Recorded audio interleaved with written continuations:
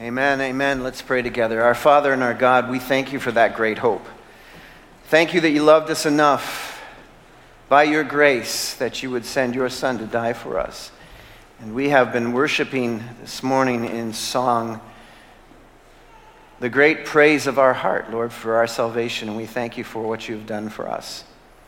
I pray now as we have opportunity to hear from your word, oh God, I pray that our hearts would be responsive, open. Pray, Father, that hungry hearts would be ready and needy ears would listen. For I pray in Jesus' name. Amen.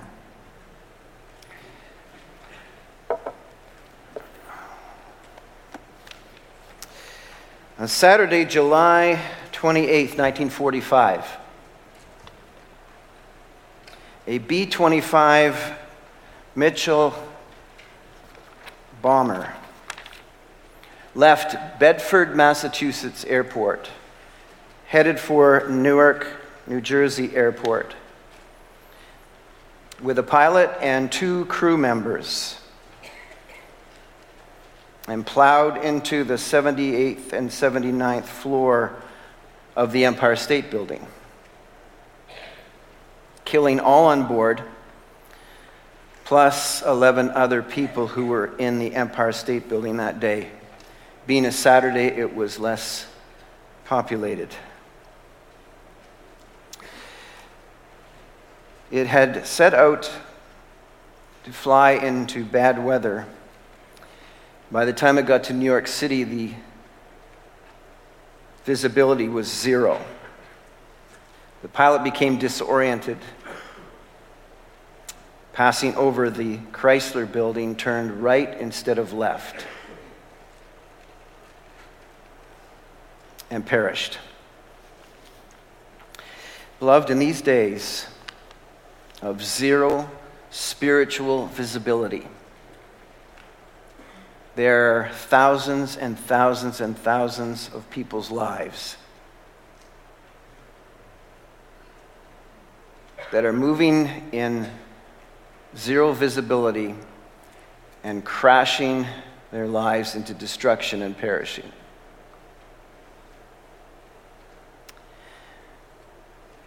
Because they have not been recognizing the right way to live. John begins his account of Jesus,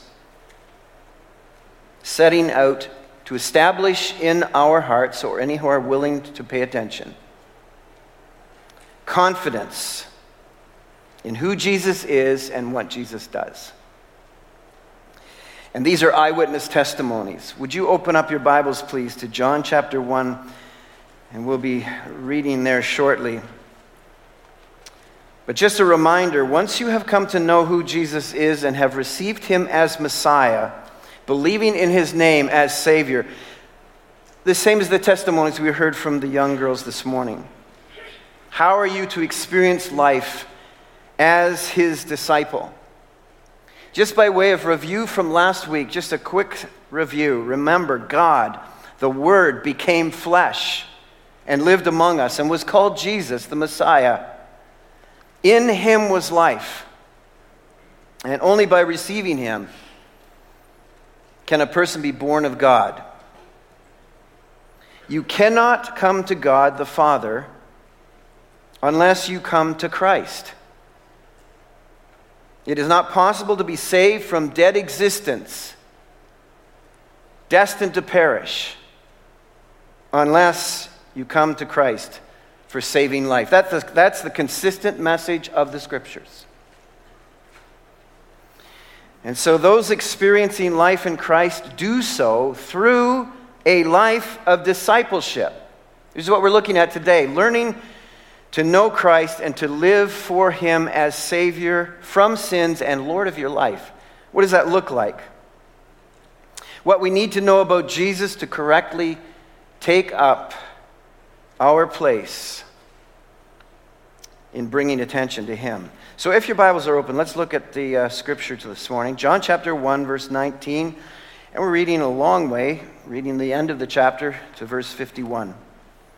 Now this was John's testimony when the Jews of Jerusalem sent priests and Levites to ask him who he was. He did not fail to confess, but confessed freely, "I am not the Christ." They asked him, "Then who are you? Are you Elijah?" He said, "I am not." "Are you the prophet?" He answered, "No." Finally they said, "Who are you? Give us an answer to take back to those who sent us. What do you say about yourself?" John replied in the words of Isaiah the prophet, "I am the voice of one calling in the desert, make straight the way for the Lord." Now some Pharisees who had been sent questioned him, "Why then do you baptize if you are not the Christ, nor Elijah, nor the prophet?" "I baptize with water," John replied, "but among you stands one you do not know. He is the one who comes after me, the thongs of whose sandals I am not worthy to untie." This all happened at Bethany on the other side of the Jordan, where John was baptizing. The next day, John saw Jesus coming toward him and said, "Look, the Lamb of God, who takes away the sin of the world. This is the one I meant when I said, 'A man who comes after me has surpassed me because he was before me.'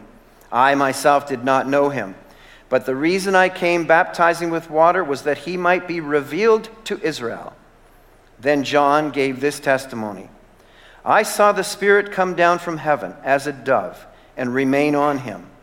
I would not have known him except that the one who sent me to baptize with water told me, 'The man on whom you see the Spirit come down and remain is he who will baptize with the Holy Spirit.' I have seen and I testify that this is the Son of God." The next day, John was there again with two of his disciples. When he saw Jesus passing by, he said, "Look, the Lamb of God." When the two disciples heard him say this, they followed Jesus. Turning around, Jesus saw them following and asked, "What do you want?" They said, "Rabbi," which means teacher, "where are you staying?" "Come," he replied, "and you will see." So they went and saw where he was staying and spent that day with him. It was about the 10th hour. Andrew, Simon Peter's brother, was one of the two who heard what John had said and who had followed Jesus. The first thing Andrew did was to find his brother Simon and tell him, "We have found the Messiah," that is the Christ. And he brought him to Jesus. Jesus looked at him and said, "You are Simon, son of John. You will be called Cephas," which, when translated, is Peter. The next day, now the fourth day, Jesus decided to leave for Galilee, finding Philip. He said to him, "Follow me." Philip, like Andrew and Peter, was from the town of Bethsaida. Philip found Nathanael and told him, "We have found the one Moses wrote about in the law, and about whom the prophets also wrote, Jesus of Nazareth, the son of Joseph." "Nazareth? Can anything good come from there?" Nathanael asked. "Come and see," said Philip. When Jesus saw Nathanael approaching, he said of him, "Here is a true Israelite, in whom there is nothing false." "How do you know me?" Nathanael asked. Jesus answered, "I saw you while you were still under the fig tree before Philip called you." Then Nathanael declared, "Rabbi, you are the Son of God. You are the King of Israel." Jesus said, "You believe because I told you I saw you under the fig tree? You shall see greater things than that." He then added, "I tell you the truth. You shall see heaven open and the angels of God ascending and descending on the Son of Man." This is the word of God. Only the Holy Spirit could enable John to pack this much about Jesus in that little space. The titles alone are incredible of who Jesus is. And we'll wade through here this morning and do the best we can. I want to set up for you this morning 4 plausible headlines from the Jerusalem Post, January 22nd to 25, 30 AD. Now I'm speculating, of course. 8 core discipleship realities to learn from the earliest disciples, which, while coming to know Christ and experiencing life in his name. So there were some disturbing theological ripples that had reached Jerusalem. Some dude in a hairy costume 20 miles east of Jerusalem was baptizing Jews in the Jordan River. And it was unauthorized by them. And so there was a delegation sent out to find out, who is this guy and what is he doing and what does he think he's doing? What is going on? Now, by the way, John the Baptist was the son of a priest, but had no credentials from Jerusalem and the religious elite. And so the newspaper flashed that day, headline number 1, John the Baptizer claims he is not Christ. Day 1. Yeah, some of the tech people had some fun this week, and if you want something done right, you ought to do it yourself, not be outsourcing it.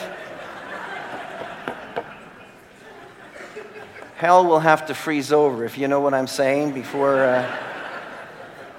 Anyway, Messianic mania was rife at the time. The one thing that we pick out from this particular incident in verses 19 to 28 is that people were expecting Messiah. Jesus didn't arrive in a vacuum, a theological vacuum. In fact, the priests, the Levites, the Pharisees, they were expecting Messiah.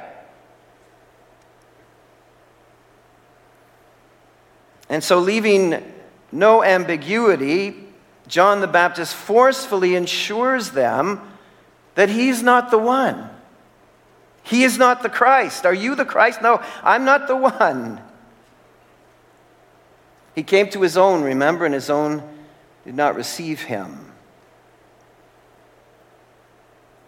I'm not sure if we thought about that enough, that they were expecting Messiah. Well, maybe John the Baptist is Elijah. Maybe that's who he is, because Elijah was supposed to be the forerunner of the coming Messiah. Malachi 4:5. In fact, Jesus later on deems John the Baptist Elijah. He was the forerunner of Messiah. Came in the spirit of Elijah. Well, maybe you're the prophet. Are you the prophet? What prophet? John the Baptist, Jesus claimed, was the greatest prophet. What prophet are they talking about? They're talking about the prophet promised in Deuteronomy, chapter 18, verse 15 and following. One will come like Moses. So they're anticipating that the Messiah would be like Moses. And if he's like Moses, then he's going to give spiritual leadership and he's going to give political liberation from oppressive people, just like Moses did from Egypt.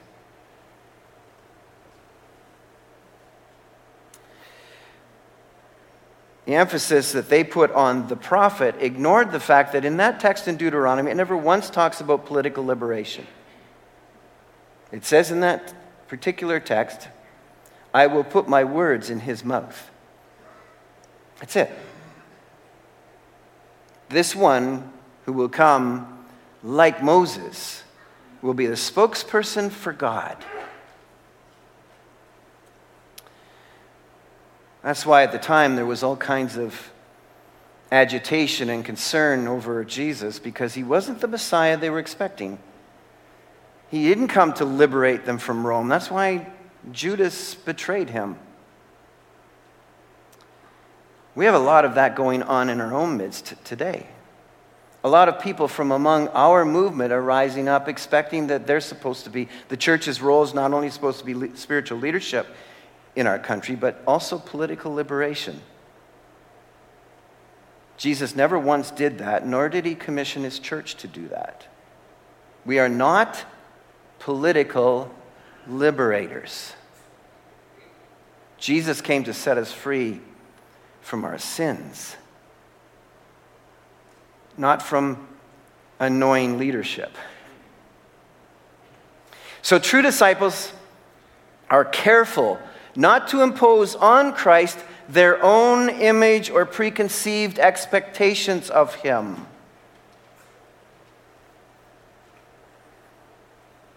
So you're not the Christ, you're not Elijah, you're not the prophet. Who are you then? John the Baptist says, I'll tell you who I am. I have a role, but I'm virtually a nobody. I'm just the voice. You thought the TV show was the first time that came out? No. John the Baptist is the first voice. He's the voice. True discipleship, if you pay attention to John the Baptist, is making much of Jesus and little of myself, which will be the ongoing characteristic of a disciple, denying ourselves in favor of Jesus. He said, in fact, I'm just one who came to call out people to make straight the way of the Lord. I'm one calling out in the desert. But he is so super great, I'm not even worthy to be his slave. He said, I can't even untie his sandals. You see, it was lawful at the time for a student to be welcomed, shall we say, to untie the sandals of their teacher as an act of respect. But this was, and later, and soon was to become the work of a slave. And John the Baptist says, I'm not even worthy to be the slave of this man, to untie his sandals. Now, I'm simply baptizing people in anticipation of crossing over to a new order of life following this one who is so great. Because baptism, you see, was a rite that was already existing. It didn't begin with Jesus. It was already in existence. It was a practice of bringing Gentiles into the Jewish system. They were being immersed into the Jewish system, crossing over from being Gentiles to Jews. That's why they were so horrified in Jerusalem at head office that this Jew is baptizing Jews. What are you doing? Jews don't need to be baptized.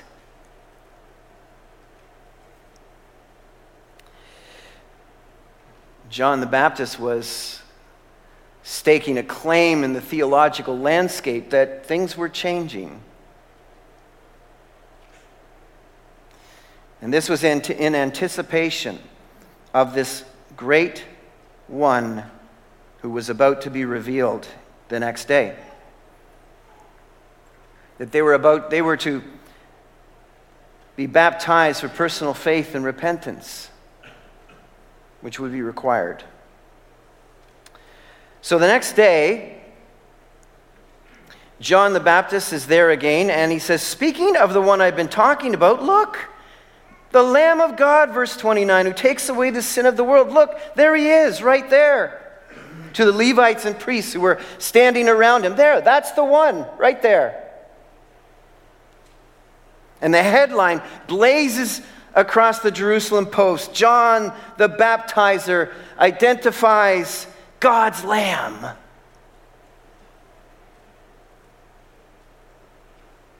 Humanity had a massive problem on its hands. It still does today. We have a massive problem on our hands. There is no greater problem in humanity than sin. All of the other troubles of life, they pale by comparison or are often as a result of sin. And when John the Baptist makes this declaration, look, God's Lamb who takes away the sin of the world. There is no greater proclamation that has ever been made. This should have arrested everyone's attention. The Levites and the priests and the Pharisees and the scribes and all who were around should have stopped and said, what? Say that again. God's Lamb, the Lamb of God who takes away the sin of the world. We've been needing that our whole lives. Our forefathers have needed this. We have been sacrificing animals as a substitute and representative of the one who would come for our guilt and for our need and for our temporary covering. And having to do it over and over and over again. And you're telling us that God has sent a sacrifice? Because that's what lamb meant. You're telling us not only has God sent a sacrifice, but it's Him?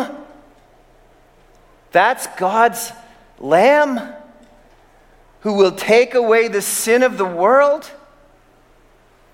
The one who, as Paul writes in Romans, who has overlooked sins in the past in anticipation of the one who would come and be our substitute and die for us, taking on our sins as the sacrifice. That's who you're talking about? I don't know how the theologians of the day could miss this. I don't know how they couldn't have said, listen, if we're a little fuzzy on this, we're a little foggy in this, we don't really know what you're talking about, but we're not leaving here until we understand what this is all about. That's the difference between intelligentsia and disciples. Disciples stay and look and see and listen and embrace what God has for us. You see, God will not share His presence with sin. Unless sin is taken care of, you can't have God. You cannot.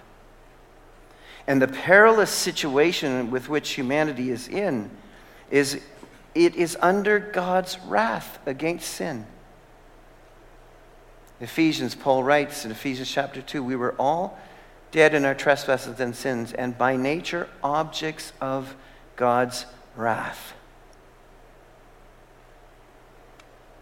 That wrath that we see evidenced all around us as humanity spirals into depravity. These are all expressions of God's wrath against sin. I can't presence myself, God says, I can't be with those who are sinning. And the more God withdraws, the worse people get. So Jesus is the Lamb of God who takes away the sin of the world, but also Jesus Christ, though younger than John the Baptist, was before John. John writes this, he writes in verse 30, a man who comes after me has surpassed me because he was before me. And so he also recognizes and testifies to the fact of Jesus, the Christ's eternal existence.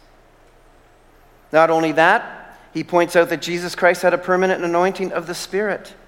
The Spirit remained on him. The man on whom you see the Spirit come down in verse 33, and remain is he who will baptize with the Holy Spirit. Until that point, the Spirit of God had presenced and come upon leaders for assignments. But this is different. The Spirit will now remain on this one. John acknowledges that he wouldn't have even known who he was either, except that when he was baptizing him, the one who sent him, literally the Father in heaven, who commissioned his ministry, revealed to John the Baptist that this is the one. This is the Messiah. The one on whom you see the Spirit of God remain. He's the one. Which was the ongoing message in the early church. This one, anointed of God, is Messiah. Acts chapter 10, verse 38. The Spirit, the God-given sign confirming his identity, and by the way, confirming our identity as well. We are Holy Spirit people. People indwelt by the Spirit. People anointed with the Spirit of God. Jesus Christ is the one who baptizes his own with the Holy Spirit. The man on whom you see the Spirit come down and remain is he who will baptize with the Holy Spirit. The promised prophecy of Ezekiel 36, 25 to 26. You aren't a Christian unless you have received Christ by faith as your Savior and the Holy Spirit indwells you. So the Messianic age has begun as Messiah baptizes people into the Spirit. And then he says, and I have seen and I testify that this is the Son of God. More probably, the right translation here is the chosen, the anointed one.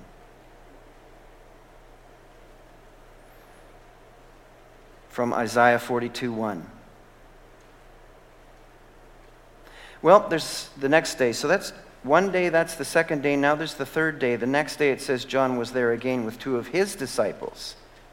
John had a following as well. The Baptist ministry was the ministry of preparing people to surrender their lives to Messiah. And he had a group of people who he was teaching this. Among them was Andrew and John. Not John the Baptist had John the Apostle as one of his followers. He doesn't identify himself, but he says here, the next day John was there again with two of his disciples, John the Baptist. And he once again says, look, here's the Lamb of God. God's sacrifice to his disciples now. And when the two disciples heard him say this, they followed Jesus. And he doesn't, when John has a practice of not naming himself. Whenever he says, oh, the disciple that Jesus loved, or there was another guy there who was with Peter or whatever, it's him. He's talking about himself. In fact, he knew the very hour. He talks about the 10th hour. He knew specifics about this because he was there. I know you get your Johns mixed up. John the Baptist, we're talking about it. Now suddenly we're talking about John the Apostle. John the Baptist had John the Apostle first before Jesus did. Okay? And so here it is. We have Andrew finds and encounters Christ, and he goes and gets his brother. And the headline in the Jerusalem Post that day was, Galilean fisherman claims to have found the Messiah and brings his brother to this rabbi. It was a stunning headline that day. It was bothering the Pharisees, bothering the scribes, bothering the teachers of the law. This fledgling group of disciples. And the process always begins by calling people to come and see. Come and see. That's what a gathering like this is. It's followers of Jesus Christ who come to praise him and worship him and pray and interact with his word. But we come and see the Master, the Messiah, the Lord. We come and see him together. We bid people who don't know him yet, who we bring with us, come and see. Listen, don't take my word for it. Come and see him for yourself. Come and hear about him for yourself. Come and experience him. It's interesting that when these guys, Andrew and John, are called into following Jesus Christ, they're already in ministry. These guys who are called into a deeper discipleship relationship with Christ, because this is not their call into disciple, the official disciple, that calls later. This is an initial introduction to Jesus.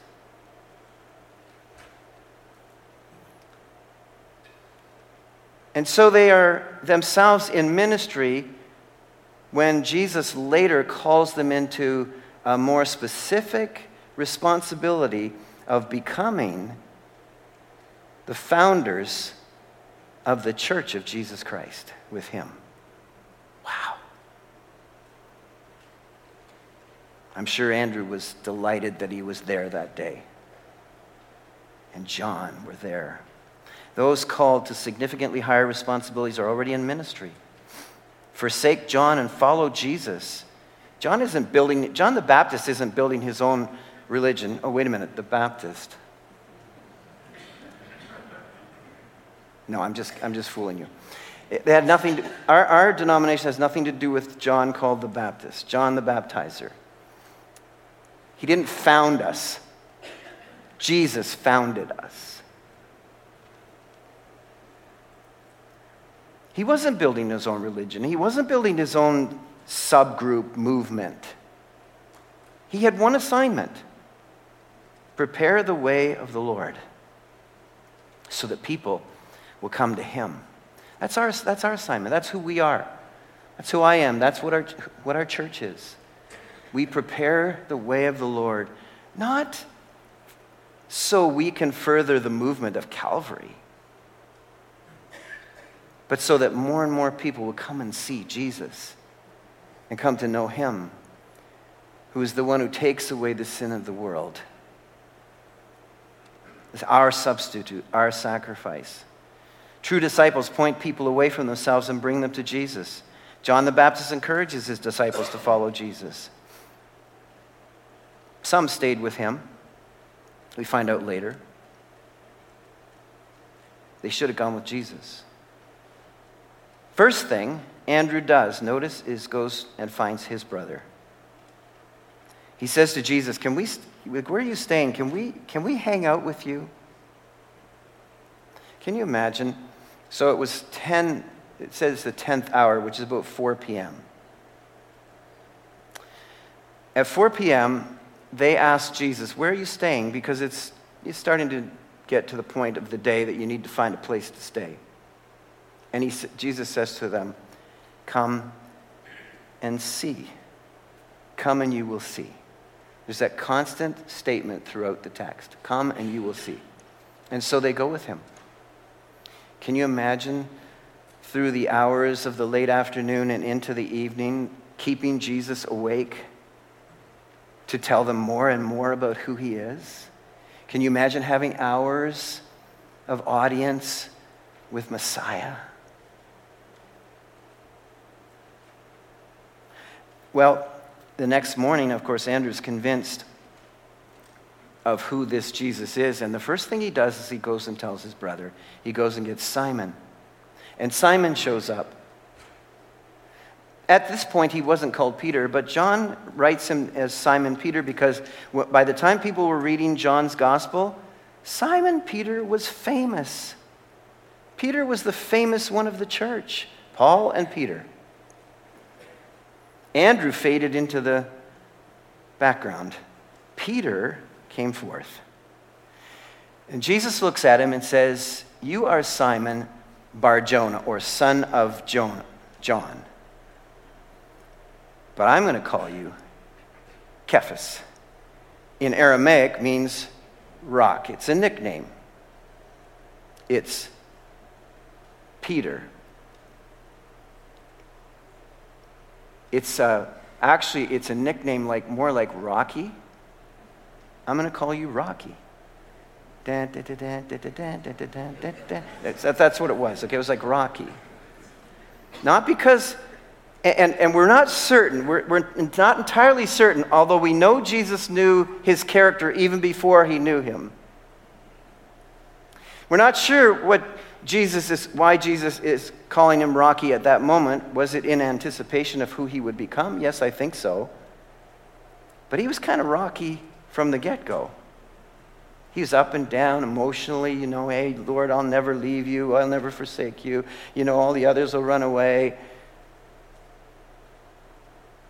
The only one who really stayed with Jesus was actually John, who went in with Jesus. Peter took off, like all the rest. It's important, I think, we know that Jesus calls us to what he intends us to become. In Philippians 1:6, that great promise of Paul that he's made, I'll make sure I get it exactly right. Being confident of this, that he who began a good thing in you will be faithful to complete it until the day of Christ Jesus. And so Jesus was talking here now about beginning a good thing with him. And the discipleship pattern that you can see here is to follow Christ, come and see, experience grounded in knowledge, not just experience, grounded in knowledge, come and see, stay, and then make converts. Do you see how this works? Andrew goes to Simon, his brother. Philip goes to his friend Nathanael. Friend to friend, brother to brother. Listen, that's evangelism, beloved. That's how it best works. Those who know Christ, those who've come to know Christ, take it to their family. Take it to those closest to them. That flyby evangelism is not the way you see it in the New Testament. It's working with those who you know. I have come to meet him. I've come to know him, and you need to know about him too. So the next day, now we're at day 4, he decided to go to Galilee, leave for Galilee. By the way, the NIV translation is a little imprecise here. And I think it makes most sense to understand this to be the next day, he means Andrew. It doesn't say Jesus in the original text. It just says the next day he decided to leave for Galilee. And found Philip. And we understand that Philip is a friend of Andrew and Peter. They were in the same town together. It makes most sense that Andrew went back home to Galilee, the Galilee area. Jesus followed along because his ministry was going to be in Galilee. But it's that Andrew that found Philip. And then it says in the text, the he that you see in the NIV, finding Philip, it really then says, Jesus said to him, follow me. So John truncates a lot of what happened here in travel. We're traveling from down in the Bethany on the east side of the Jordan River all the way up to the top northwest side of the Sea of Galilee. So, the next day Andrew decides to go back to the Galilee region, and he finds one of his homeboys in Bethsaida, which meant, by the way, fish house. Philip, Andrew, Peter grew up in that town. You say, well, wait a minute, I thought Peter was from Capernaum. Well, yeah, that's where his house eventually was, but he came from Bethsaida. And so Andrew says, we found, Andrew gets to Philip, and Philip goes to his buddy Nathanael and says, we found the one Moses, we found the Messiah. Checks all of the boxes.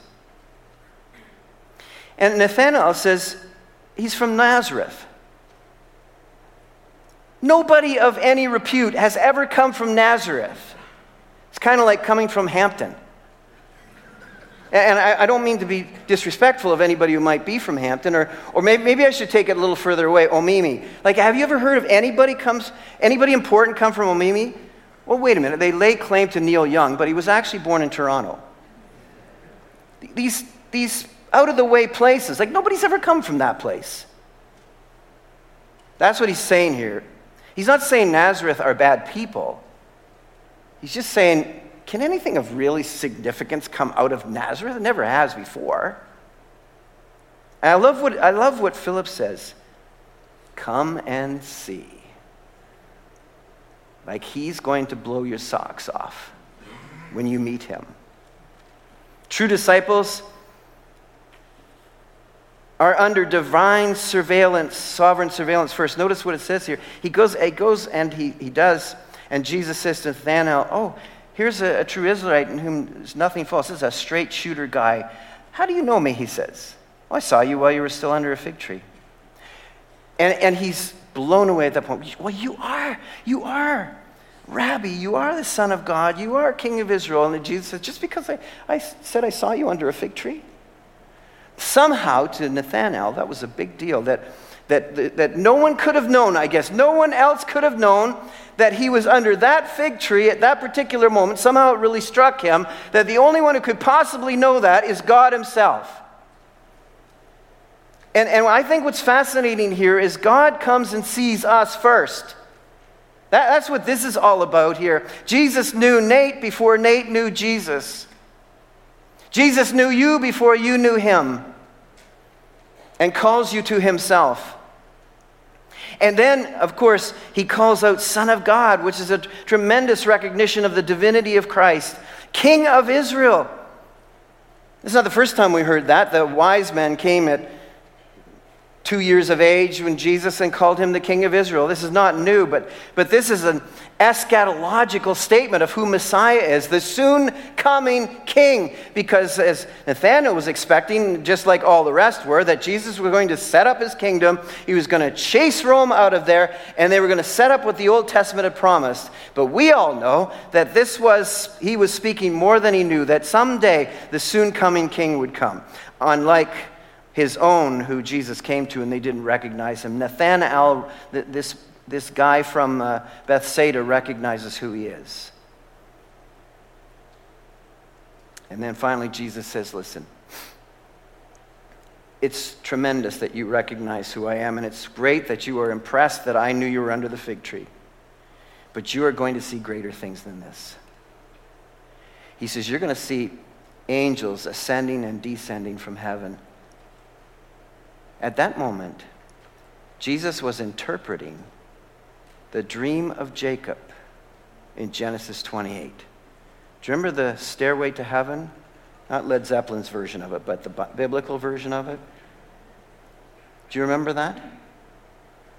When he dreamed that he saw angels ascending and descending, and he said, I'm going to call this place Bethel, which means the house of God, because God is surely here.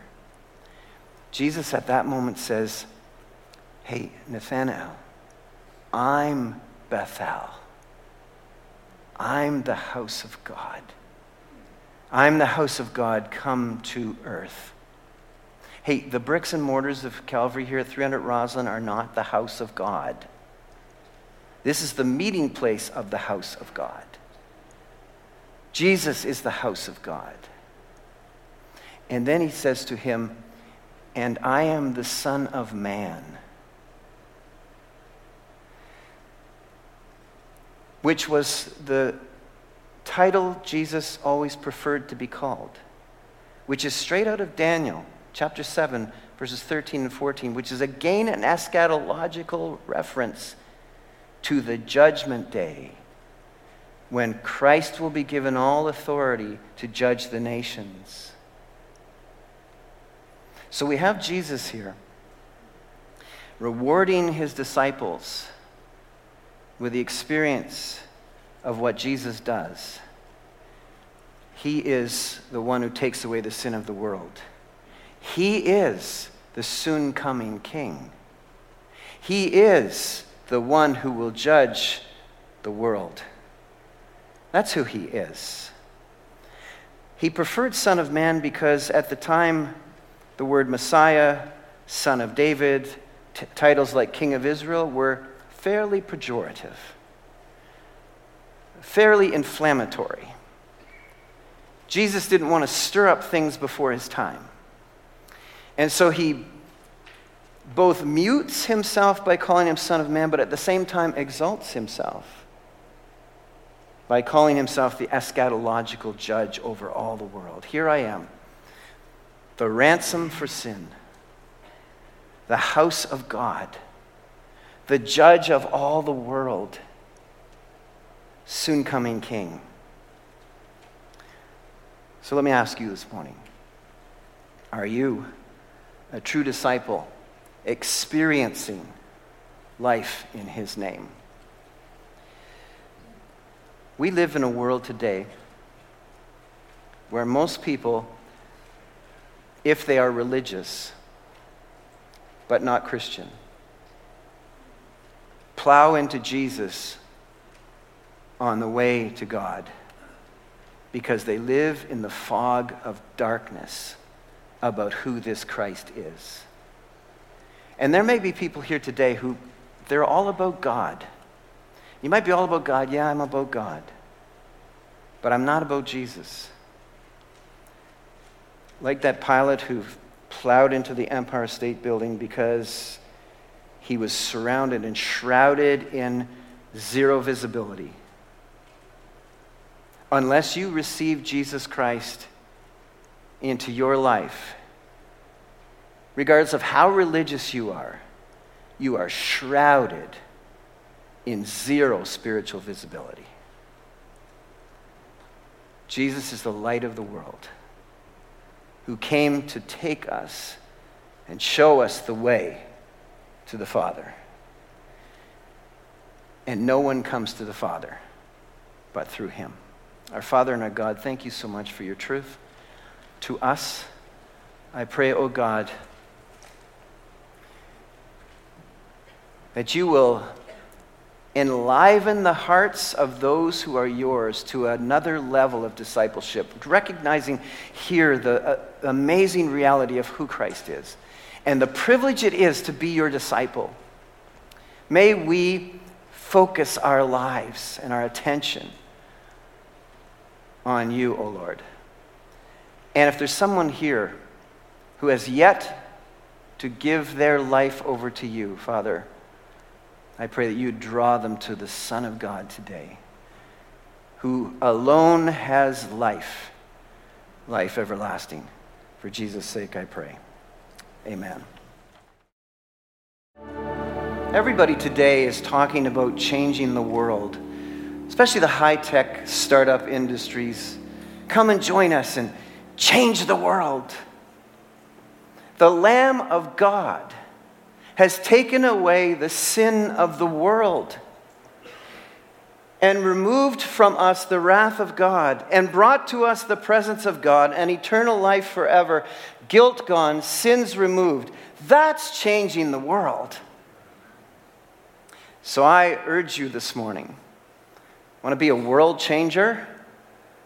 Receive the world changer, Jesus Christ, Messiah, who gave his life to take away the sin of the world, that we might have life everlasting and experience life now to the fullest. That's changing the world. Father, thank you for your great love for us and your salvation and the fact that you have removed sin through Jesus Christ, the sacrifice for us, that we might be able to be in your presence now and forevermore. So we praise you and we thank you. And we thank you that you continue to bring people to yourself. Before they know you, you know them. Praise the King. Amen.